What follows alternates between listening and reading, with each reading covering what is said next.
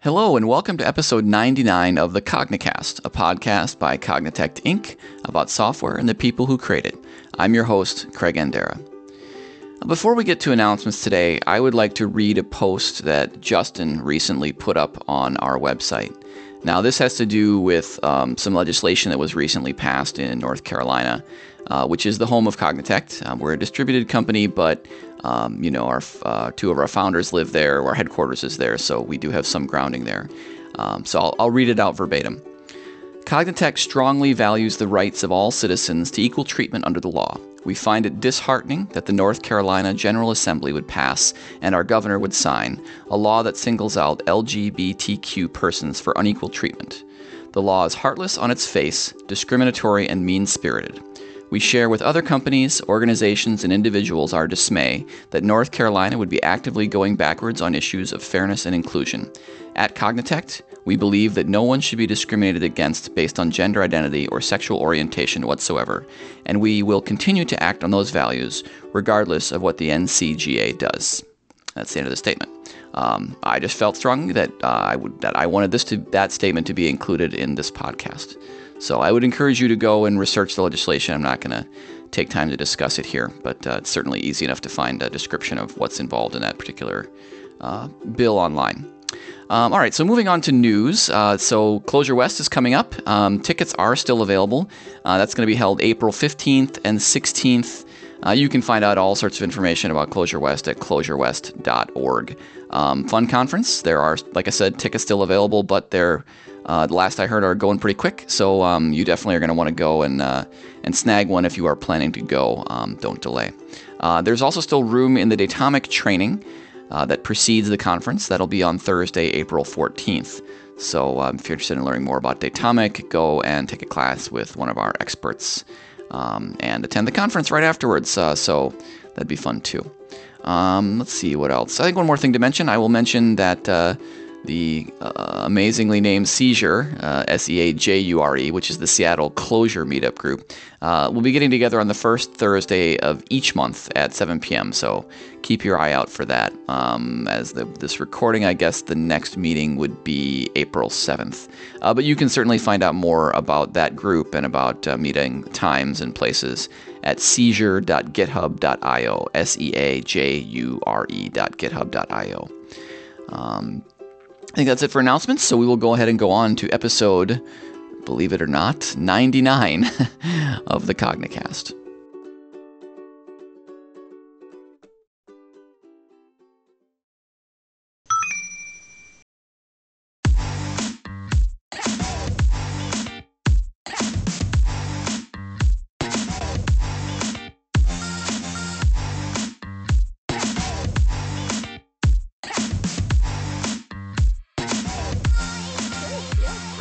Sound good, by the way.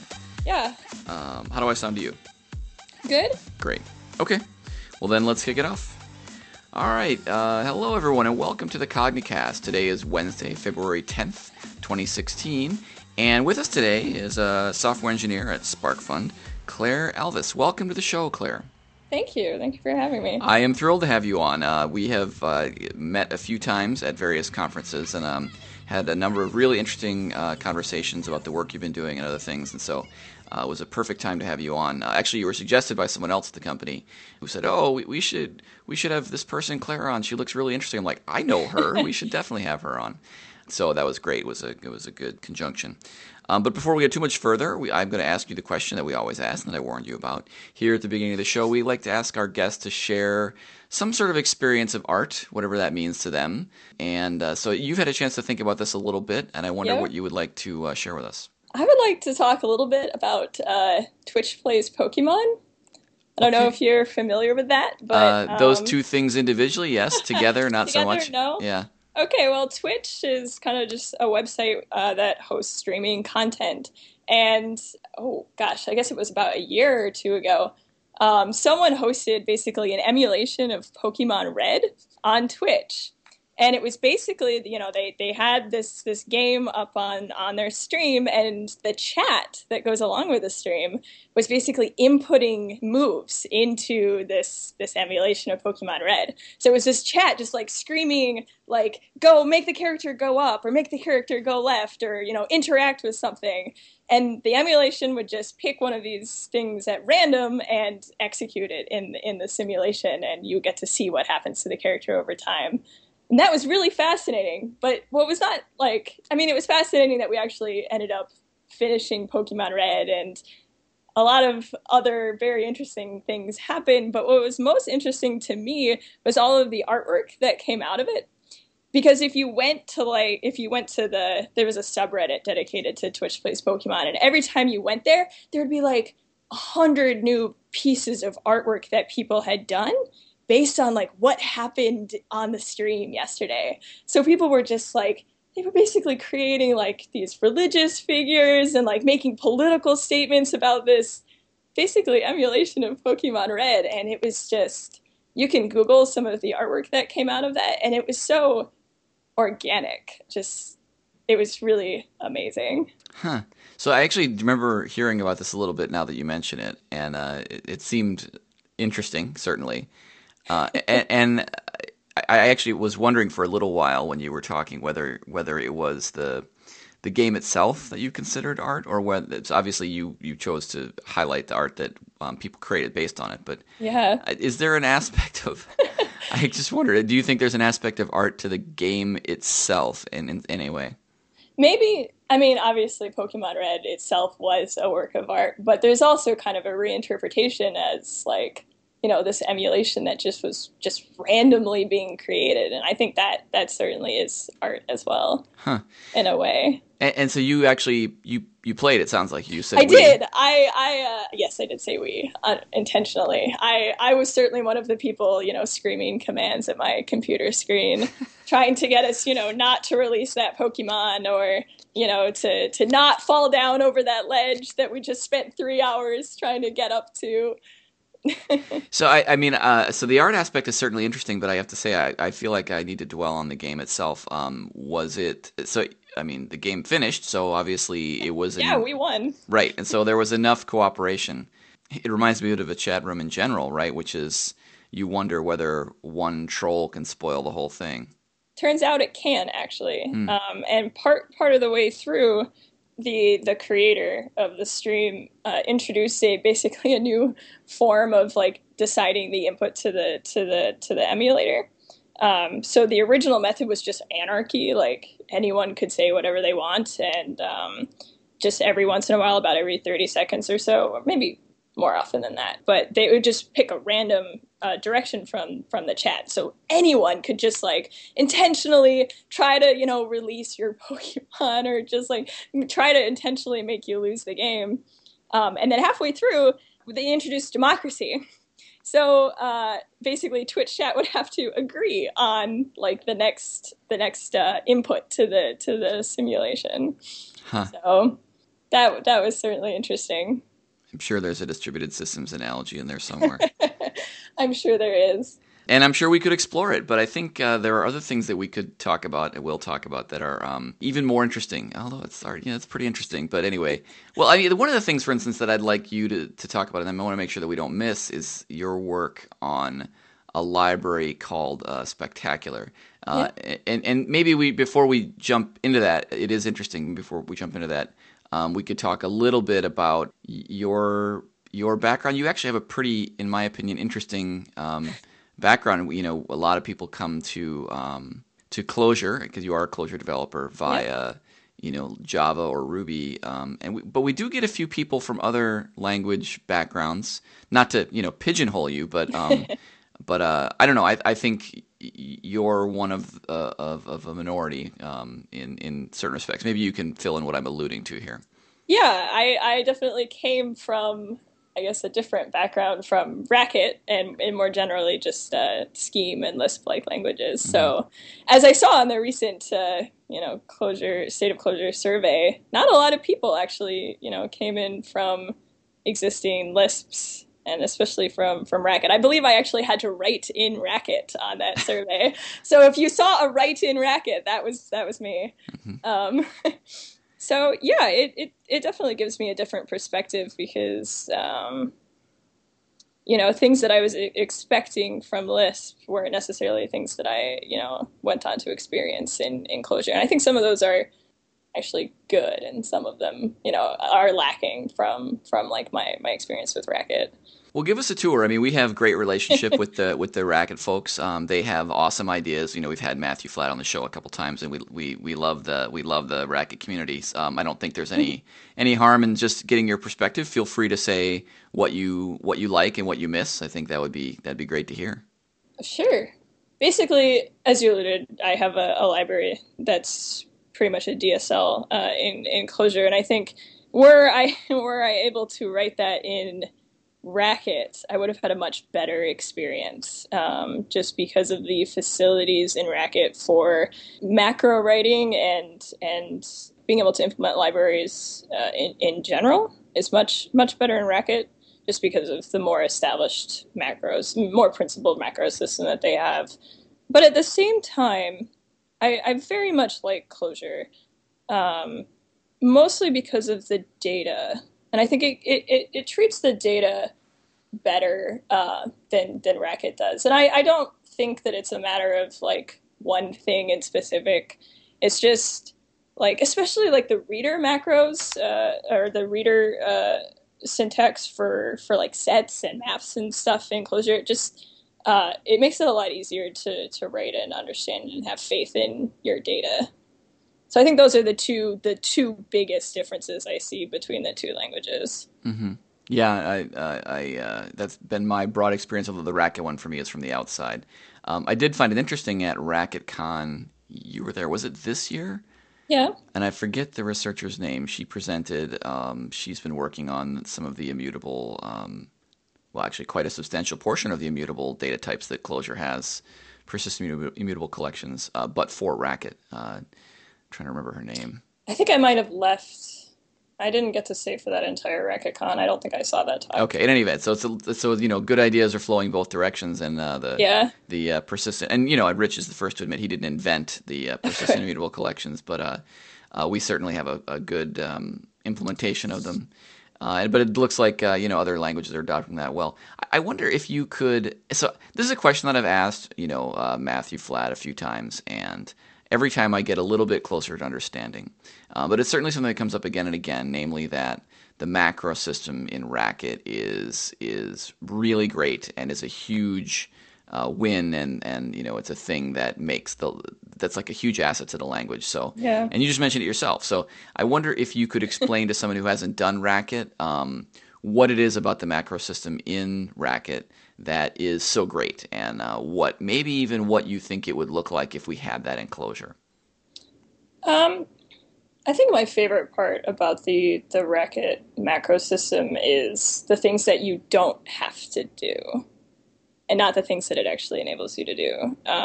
Because things like there's a form called syntax parse, which is kind of like that would be like def macro, like an improvement on def macro in Clojure. Where syntax parse kind of just lets you just say what your syntax is, and it lets you just say what it expands to, and it kind of handles, or at least lets you express in a more clean way, what should happen if things were to fail. So if your macro failed to parse the syntax or something, it makes it very easy to say what exactly should be parsed and what should be output to the user if it doesn't kind of expand very cleanly. And that is that's probably the biggest thing that I miss from Racket's macros. Whereas in Clojure, it just kind of it basically just treats it like a function, right? Like you get the syntax in as if it was just another piece of data, and you basically have to do all the manipulations and parsing and matching and error checking and everything. You have to do that all yourself inside the code. Like Clojure doesn't give you any tools for that other than the tools from the general language itself. So that's probably what I miss the most. Yeah, and you mentioned error handling, and that, of course, is one of the big consequences of that is unless you do a bunch of work yourself in Clojure, yep, you wind up with, because of the way macros expand at compile time and execute later, Mm-hmm. you can wind up with errors that don't really relate directly to what the developer wrote down, right? Yep. Rather Yeah. to the expansion. Yeah, yeah. So this is stuff that Chris Hauser gave a talk. Oh gosh, I think it was almost 3 years ago now at ClojureConf, and then actually similar, I think, to what Colin Fleming talked about just this most recent one with Yeah. his work around macros. Huh. Okay, interesting. I actually went up to him afterwards and talked about syntax parse.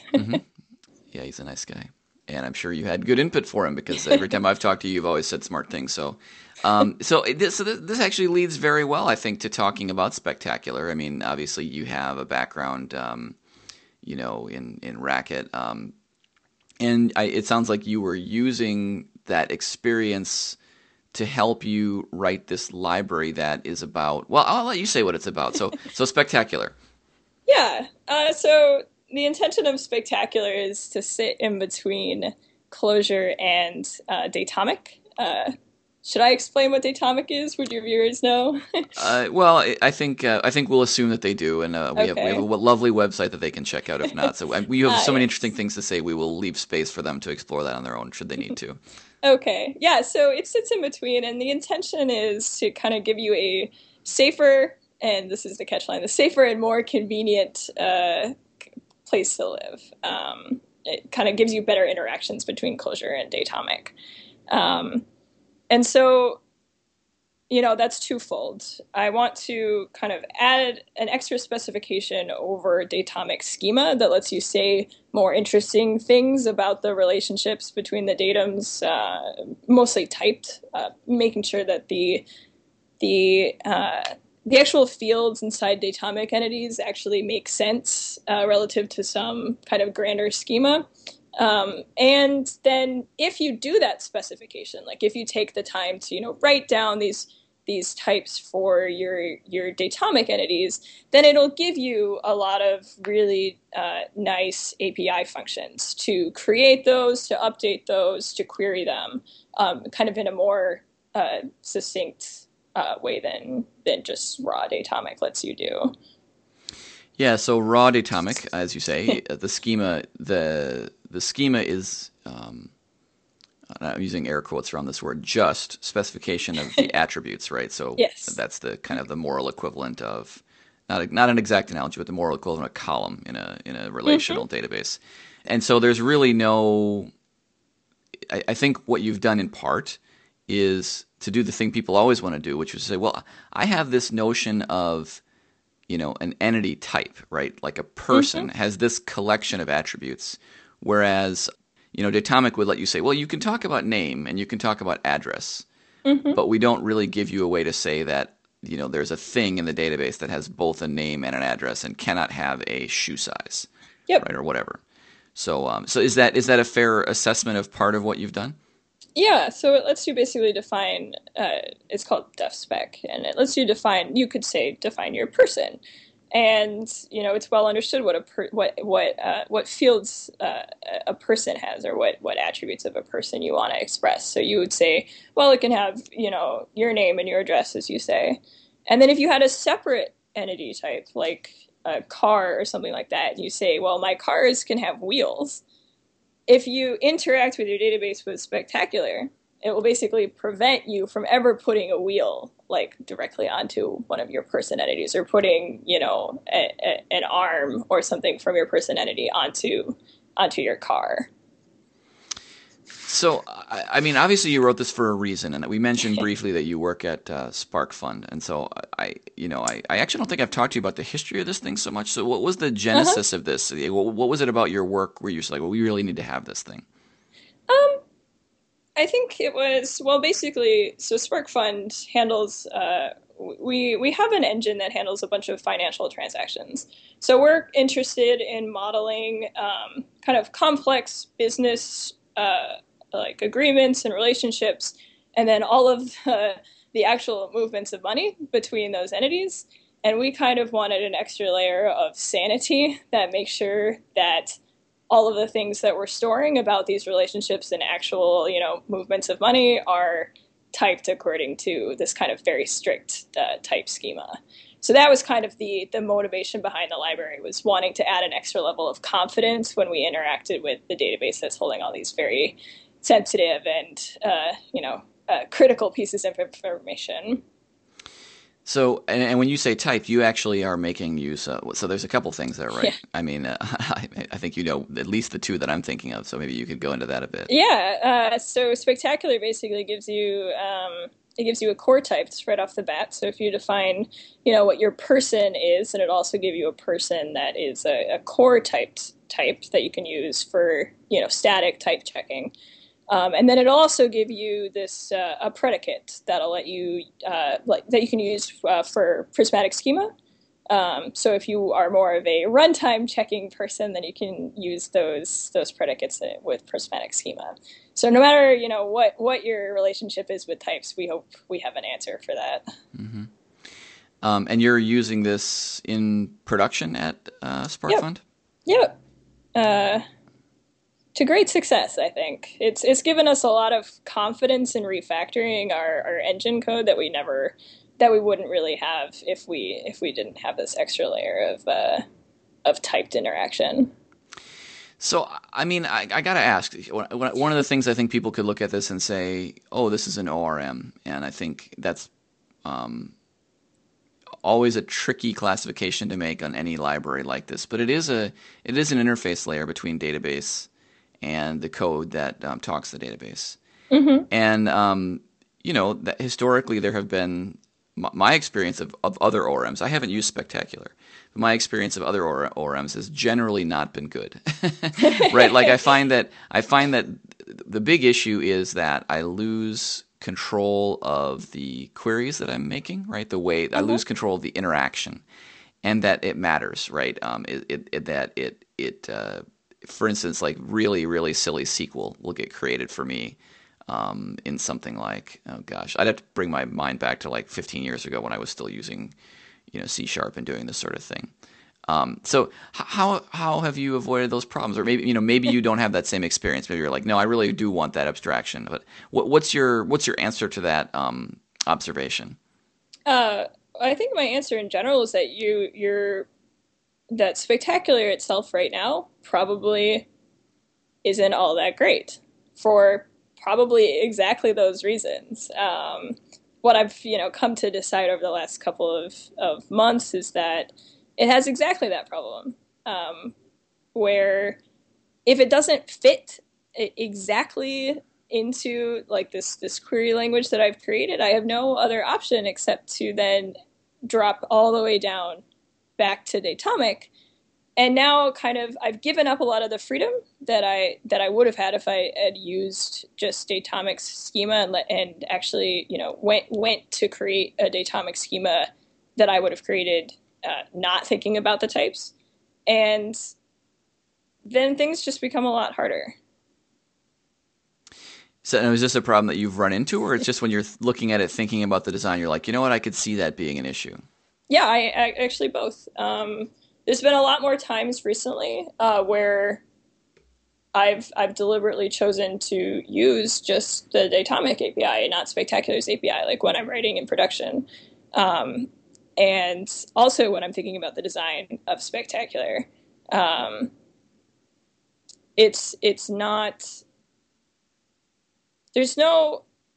I think I would express it as saying there's no like little increments between the Datomic API and Spectacular's API. It's either it fits into this very, very strict kind of syntax for like the queries, for example, or you have to drop all the way back down to just doing Datomic.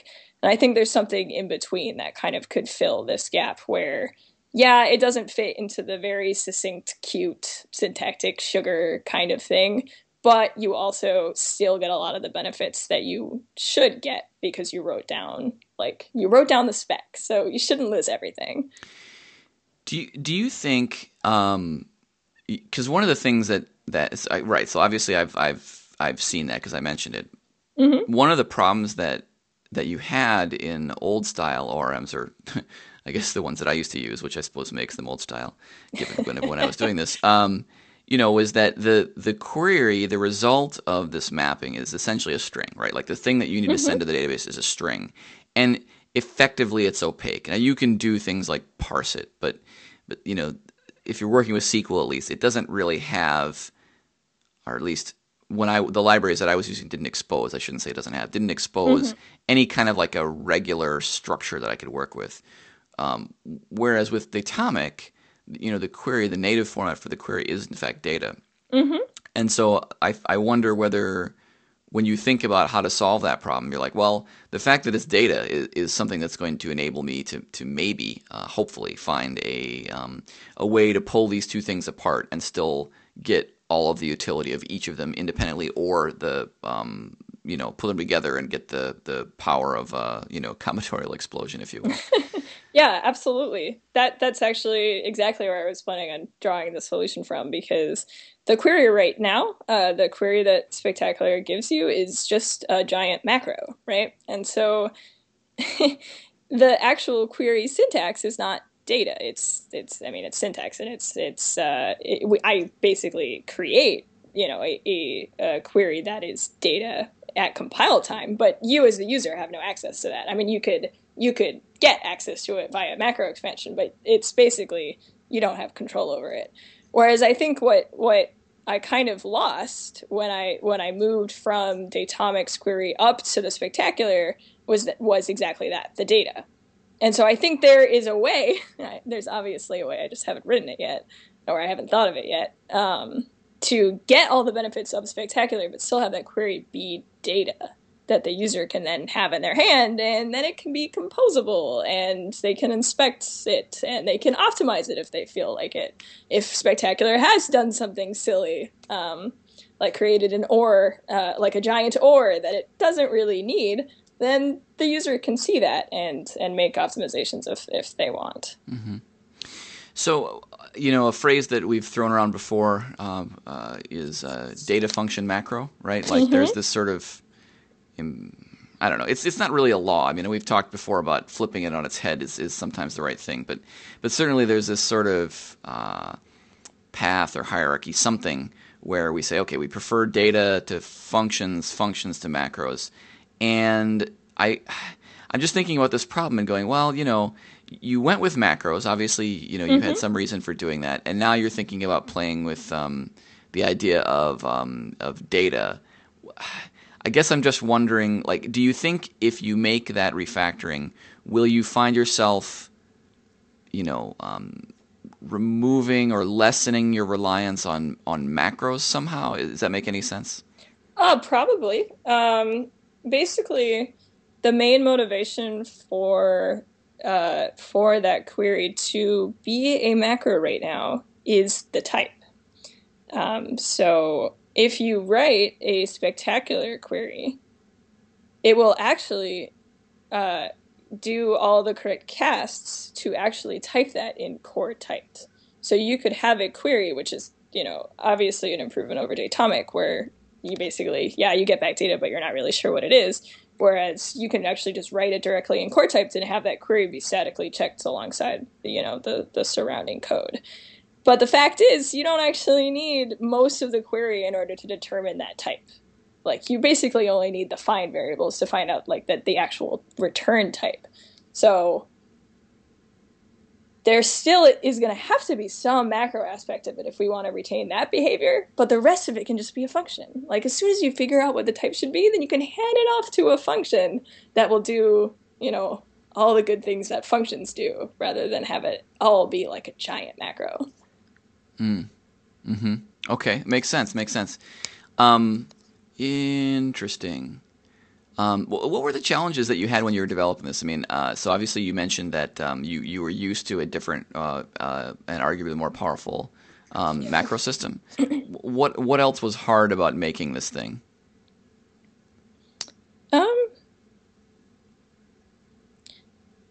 Probably. So I was coming to this language when I first started without having a good understanding of Datomic as a whole.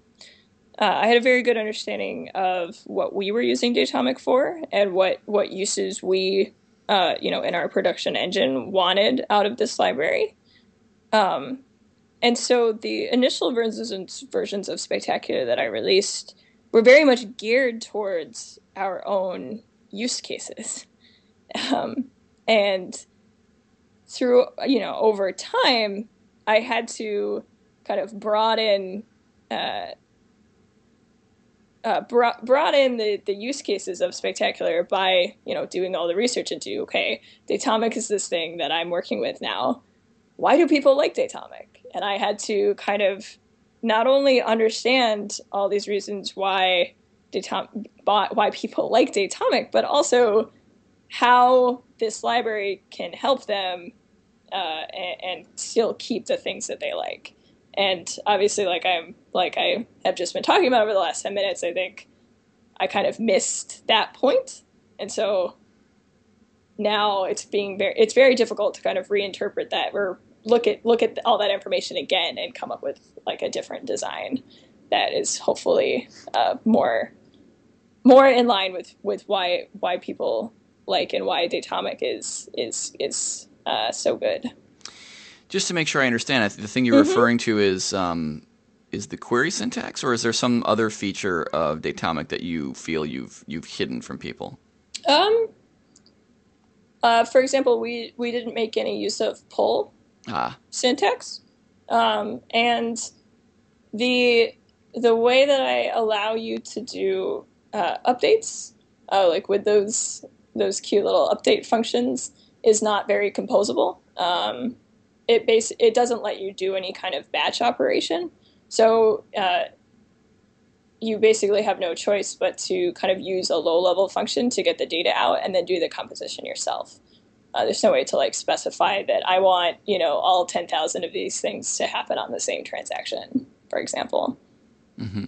So is there, well, maybe you haven't figured it out yet, but do you feel like there's a good way to do that? Because I think, yes.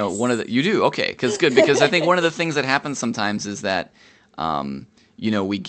we get attached to an idea. So in this case, I could say one of the ideas, I think there's a couple in here, is providing, core typed and to some extent schema, prismatic schema information around my entities in Datomic, and preserving that as I move the data back and forth between my data processing layer and the database. Mm-hmm. I feel like sometimes we kind of get all into the idea, and then we do more and more things to preserve that idea, even though.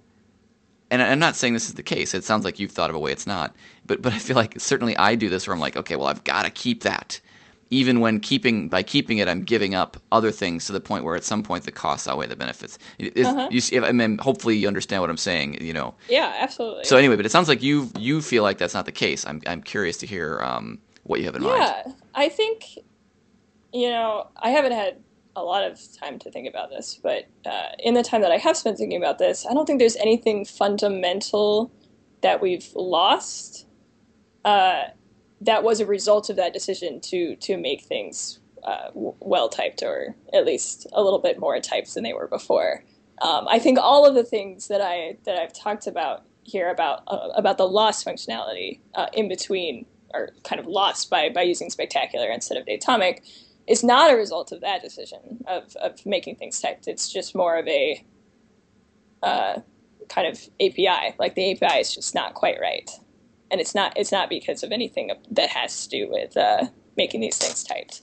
I think we can have both. I think I can have my cake and eat it too. Yeah, I'm inclined to agree with you. I haven't thought about it anywhere near as much as you have, but it seems to me like what you've done is said, well, look, Datomic certainly has a notion of entities, but it doesn't have a notion of entity type. And ignoring things for a moment like polymorphism, if you just say, look, this entity is going to have this set of required attributes and this set of optional attributes, and when I pull it back over here, I'm gonna preserve that.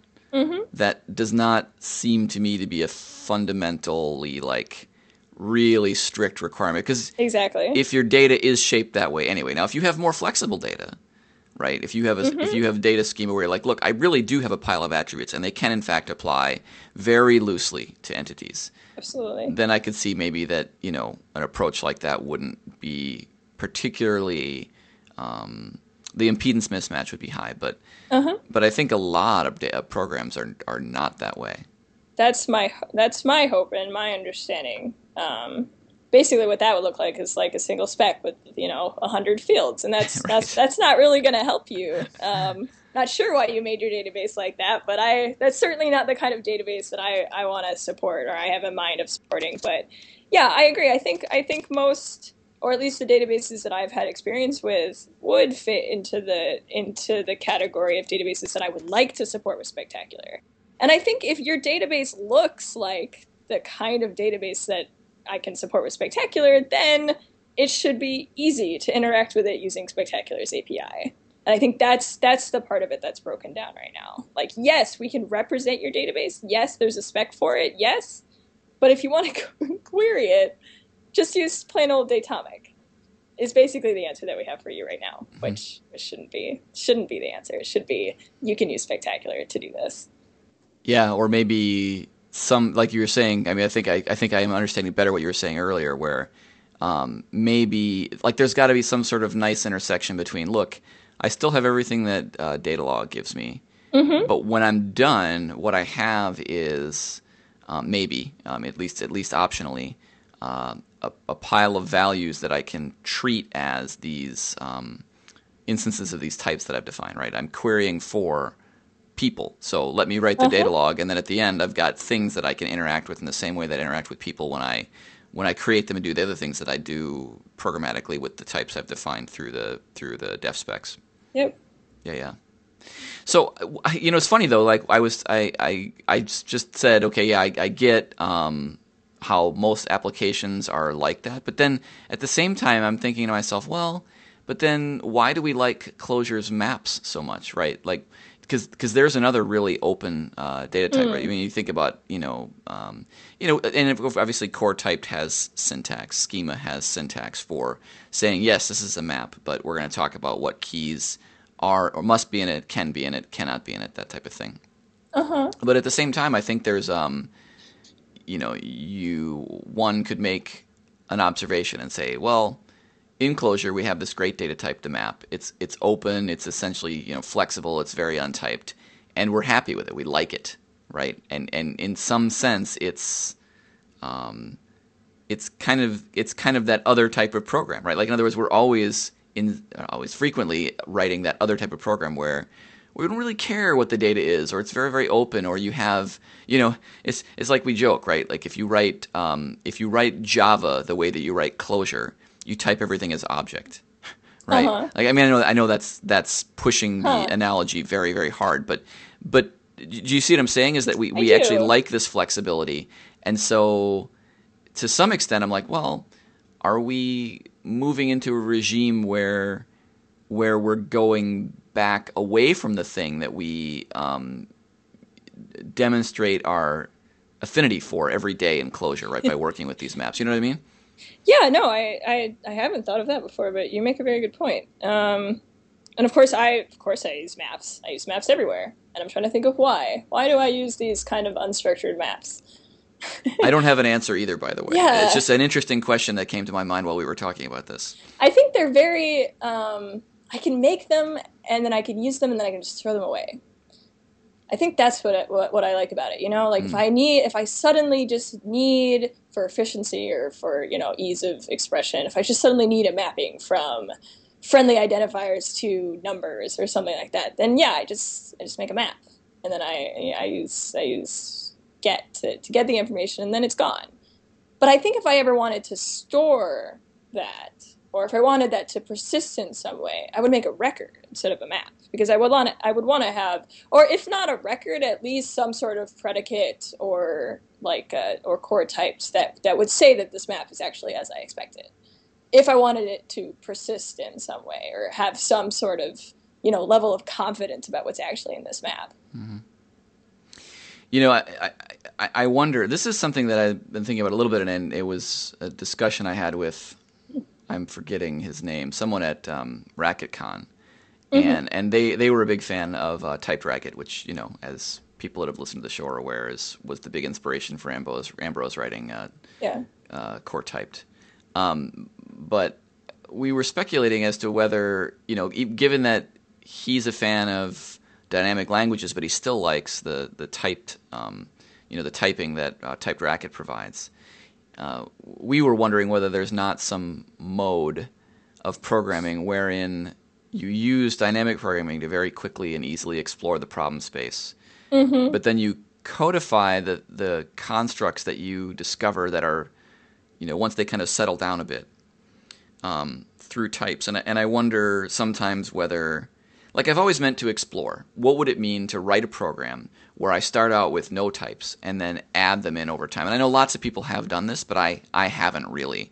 I've either, said, I'm going to try core typed and gone in and written the program typed from the beginning, or said, forget it, I'm going to use none of that and written my programs the way I normally write Clojure programs, which is without any type information. But I've never actually tried to create a cycle over the long term where I introduce types as concepts, make themselves evident as something that's going to be long term. And you use the word persistent in this case, meaning database persistence, and I wonder whether there's some sort of analogy to be had to that concept there. So, I mean, I guess the way that I've been taught, or the way that I did teach people to kind of approach the empty buffer problem, was to think about your data first. Like, don't just start writing. And that's, of course, what How to Design Programs teaches, which we taught at Northeastern, to think about your data first. And so the first thing that I would write if I was faced with the empty buffer problem wouldn't necessarily be a type, like in the way that we understand types, like a typed annotation or something like that. It might just be a comment that says what my data looks like what keys my maps have, for example. And then I would design all the functions inside of that with that very good understanding of what my data looks like, which is, and I'm definitely not saying that you start writing typed annotations, because that's distinctly what I don't want to do. But then, as time passes and those functions change, you want to have something that isn't written in a comment so that you remember to go back and update, what you said your data was if your data changes. And so that's where types really come into it for me. So yes, I don't want them. I want them to be written in a comment as I'm doing this, these fast prototyping that people love dynamic languages for and stuff. But then once the code sits there for a while, and maybe that's what I mean by persistence, once the code sits there for a while itself, you want to be able to, say, hand that artifact off to someone else and have them be able to understand the types of data that this code is working on. And so if you still have your type declaration in a comment, nothing's keeping that up to date. Like maybe that's still the first, maybe you haven't changed that since you had your empty buffer, and since then your data has, evolved and become, it's changed a little bit as you've written these functions. And now you're handing this code to someone that is looking at this comment and is like, this is not the data that you're using anymore. And if you had that written down in a type that was statically checked, that, you couldn't hand this code off to someone if it didn't type check, then you'd go back and you'd update your understanding. You'd change the type annotation to be more correct. And that's pretty much what I use types for, I think. And does that extend? Is that analogy exact with respect to Spectacular? I mean, whenever we cross system boundaries, and certainly, going from your data processing code into the database is crossing a system boundary. Is there anything about that idea that, in your mind, breaks down or changes? That's really interesting. Spectacular certainly wouldn't let you do that. You would basically have to have your specification ahead of time. And any time that you tried to interact with the database in a way that didn't agree with that specification, it will basically prevent you. It will entirely prevent you from being able to interact with the database if, say, you have the wrong keyword in a map somewhere that goes against the specification. I wonder what it would look like to kind of have a no check, if you will, equivalent for Spectacular that like Core Typed has. Yeah, it's a little different though, right? So for people that aren't familiar, no check just means, hey, I know I said this thing is a foo, but don't keep me honest, right? Don't make me prove it. Yeah, don't make me prove it. And so it's a little bit different because, of course, Core Typed is entirely static, right? Like it's just going to look at your program and go, yeah, I think you're good. And presumably Spectacular is not it's not doing code analysis at all. It's like runtime, right? Except for the little bits of a query that do expand at compile time. It's absolutely runtime. Mm-hmm. Yeah. So right. I don't. I mean that. Yeah, that's a great question. I'm going to be fascinated to hear what you come up with on that one.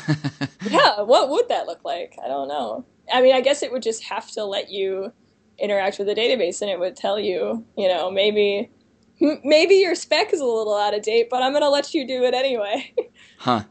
And that's interesting, especially in a database like Datomic, where we keep everything, right? So it's going to let you make a mistake, right? I mean, it depends on your definition of mistake, I suppose, but it's going to let you say something nonsensical, right? Or at least with respect to your spec, and put it in the database, and then there it is, right? Yeah. Now that can have huge value, and it's actually very much intentional. Like we frequently Cognitect, we frequently talk about the benefit of recording your mistakes, right? Like people are always like, well, how do I get rid of these things? I wrote some bad code and I put it in the database, and we're like, you don't actually want to cover your tracks. I mean, you don't want to shred the documents just because there was a typo, right? Put a new document in, right? But don't Absolutely. burn down the building because somebody spilled some ink, right?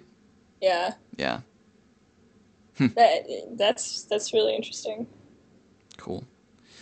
Well, so Spectacular is super interesting, and I can tell that you've put a lot of thought into this. And like any really good library, like every time I've talked to an author who, maybe not every time, there are rare occasions, I suppose, where one works on a problem and it just beautifully lays down. Like you find the one solution, right? And it's like, okay, great. And the hallmark of that usually is the person stops working on it because it's done, right? Which is in the open source world, of course, is a sign of something being low quality if you stop working on it. But of course, in this case, it's like, no, I figured it out. Here it is. It's a gem. It's done. But of course, there's lots of other libraries where people are like, I'm still, these good ideas take years usually to sort out. So I'm fascinated to hear that your thinking is evolving, that it's already useful, but that you can see places where you can improve it. But I don't want to spend our entire time together talking about Spectacular. We can, but I want to make sure that I ask you what else is up, because I suspect you're one of those people who have several irons in the fire, and that even the ones I haven't heard of are as fascinating as the rest. So I don't know. I guess it's an unfair expectations, but I'm wondering what else you've been up to, and geez. Yeah. What's caught your interest lately? I can't really talk more about the software. I admit that I'm not working as much on Spectacular as I would like to be. I've kind of switched focus mainly towards our engine at SparkFund and our end of the year reporting. What happened in 2015? That's probably where most of my focus is right now. Sure. Well, what do you do for fun outside of work? Let's see. I'm a big gamer, honestly. Well, I could tell when you said, what was the phrase I think you used? It was, well, Pokemon Red is a classic, obviously. Obviously was the key word. Yeah. What do you like? I play MMOs mostly, but also city builders. What I've been playing most recently is a game called Cities Skylines, which is kind of the spiritual successor to kind of what we all wanted SimCity to be. I've been playing SimCity since I think SimCity 2000, I think was my first game. So I've had a long experience, many hours put in just building cities in the sim world. That's cool. What do you like about it? I mean, I've done a few of those things. I actually am I won't bore you with the details. I'm into flight simulators, so there's an aspect of simulation in my current interest in gaming. But what is it that you like about the city builders? I think it's mostly the problem solving, honestly. So you basically have the empty buffer problem, right? You have this empty city that's kind of connected to a highway in City Skylines, and immediately people want to live there, obviously. So you zone a bunch of residential areas, and then obviously they need some place to work, so you zone industrial, and then they need a place to sell their goods, so you zone a bunch of commercial, and then obviously you need power and water, and so you have like this it's basically just like, an interconnected just ecosystem of different constraints and demands of your population. And it's kind of the problem is being able to scale that up to a point where, your city covers the entire map. But everything is still kind of well balanced in that you have enough power, but not too much power. You have enough water, but not too much water because it's expensive. And your people can actually, get to the different places they need to get to, but traffic isn't so bad. So you don't want everyone to be going all to the same area at the same time, or else they'll have this giant traffic jam. And of course, as I'm sitting here explaining it, I'm like, this is computer science. This is computer science in a different form. Sure. So I'm curious. So I've actually gotten into flight sims enough where I can have conversations with people that hold a pilot's license, and I'm not totally ignorant. Do you find yourself with an appreciation for people that do city planning for real? Absolutely. Absolutely. I find myself evaluating like on ramps. I'm like, this on ramp isn't long enough and it's causing traffic to back up onto this road. And, if they were to reposition this on ramp so that I had more time to gather speed before getting on the highway, it wouldn't back up onto this. Like, I've had these conversations in my brain with myself because I've played City Skylines. But I've been curious, when you do that, are you also thinking, but it would cost Yes, $3 million, exactly, so there's all exactly. these constraints? Yeah, it's fascinating. It's really interesting. So have you ever run into somebody who does that sort of work for a I've living and not. been able to have a... I would Okay, love to. I would love yeah. to. If anyone's listening and knows about city planning, I would love to talk to you. Cool. We'll have them tweet at you. Well, that's very, very cool. I know what I was going to ask you. So have you done the thing that I think a lot of us who have the ability to create software do, which is taken this hobby or maybe one of your other hobbies and made software for it? Uh, Like for like a SimCity plugin, or maybe just like a website where you compute, or even or spreadsheets or anything like that. Because I find myself doing this sort of yeah, thing. I absolutely have done that. The only one that comes to mind right now is I played an MMO called WildStar a few years ago that ended up, not being the amazing success we all hoped it would be. But for the months that I did play it, I actually made an add-on in Lua. That kind of I saw that there was no add-on that anyone had already created to basically buy and sell commodities on the auction house. And I wanted to make a lot of, I think the currency was called platinum, so that I could pay for my game time for free. And these add-ons didn't exist, so I wrote one and released it on Curse, which is the way that we share these add-ons. So yes, I have done that. So did you make a lot of money? Were you like I a, got a I did make a lot of in-game currency, and I got one $5 donation for my for my time. sounds about right. Cool. Actually, I think that might be changing a little bit. I feel like maybe it's just me. I don't know. I feel like people are a little bit more willing to give money for software that they find useful, and Yeah, there's more of a culture around donations and a willingness to give even small amounts, or maybe especially small amounts. yeah. You see that a lot on Twitch, which I talked about. Hmm. There, you can subscribe to channels with streamers whose content you like, and I think it's a $5 donation every month, basically. Hmm. And I've seen lots of people willing to just give $5 to that cause. And there was one success story also in City Skylines. One of the people who designed buildings for the original SimCity games, I forget his name. That's horrible of me. But he set up a Patreon um, that every time he came out with a new building or something like that, he would people agree to give him money, and that also worked very well for him, if I understand correctly. So yeah, people definitely willing to at least part with some small amount of money for these good content creators. I love to see that. Yeah, it's very cool actually. And you love it when somebody makes something Yeah. for something you love in what feels like maybe a small community, and uh, and then they get rewarded. That's always kind of gratifying somehow. Yeah. Well, we're kind of starting to draw to near the end of our time. We should probably wind down and let you get back to work. But I want to make sure we leave a little time if there's anything else that you'd like to talk about. If not, that's cool.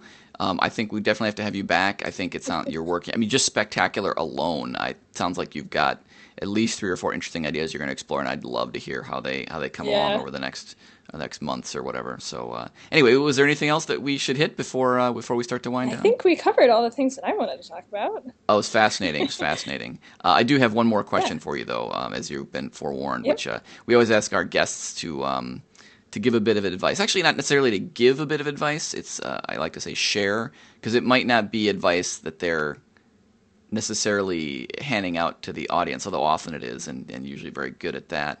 But maybe it's something that someone gave you some advice once, and it was specific to you, but it was great. Anyway, just love to ask you to share a little bit of advice of whatever kind. Yeah, I think what I really want to say is, and of course I didn't come up with this, but don't ever be afraid to say you don't know something. That is the single best piece of advice that I think I've gotten my entire career. And I can't tell you who told me it first or, who told me it last, but every single day I find, a reason to say, I don't understand what you just said. I don't understand what that acronym stands for. I don't understand what you're talking about. Can you please explain it to me? And the follow-up to that would be surround yourself with people that don't look down on you when you say that. Because you want people around you that are also willing to explain these things to you. And I think those 2 things together, just please do that. Mm-hmm. I think that's great advice. I love it. Well, absolutely fascinating conversation with you. Unsurprising to me, as I have been fortunate enough to have several such conversations with you previously, but I really appreciate you taking the time out of your day-to-day to come on and speak with me where I can share it with the rest of our listeners. So thank you so much for coming on today. No problem. It's been great. And I look forward to speaking with you again sometime soon. I'd love and to to keep my eye on... Yeah, it'd be great. And we'll keep our eye on Spectacular. Of course, we'll make the link available to everybody. But I'm sure if they search for Spectacular Datomic, they'll go straight to it. So anyway, I think we will go ahead and close it down there. This has been the Cognicast.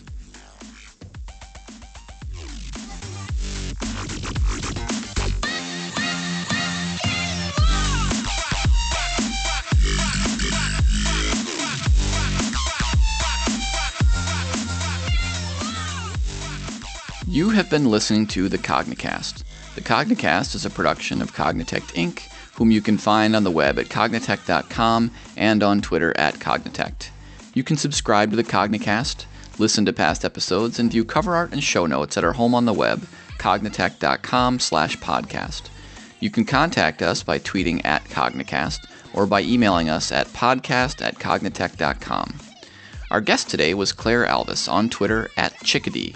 That's CHCKADEE. Episode cover art is by Michael Parento. Audio production by Russ Olson and Damian Mack. The Cognicast is produced by Kim Foster.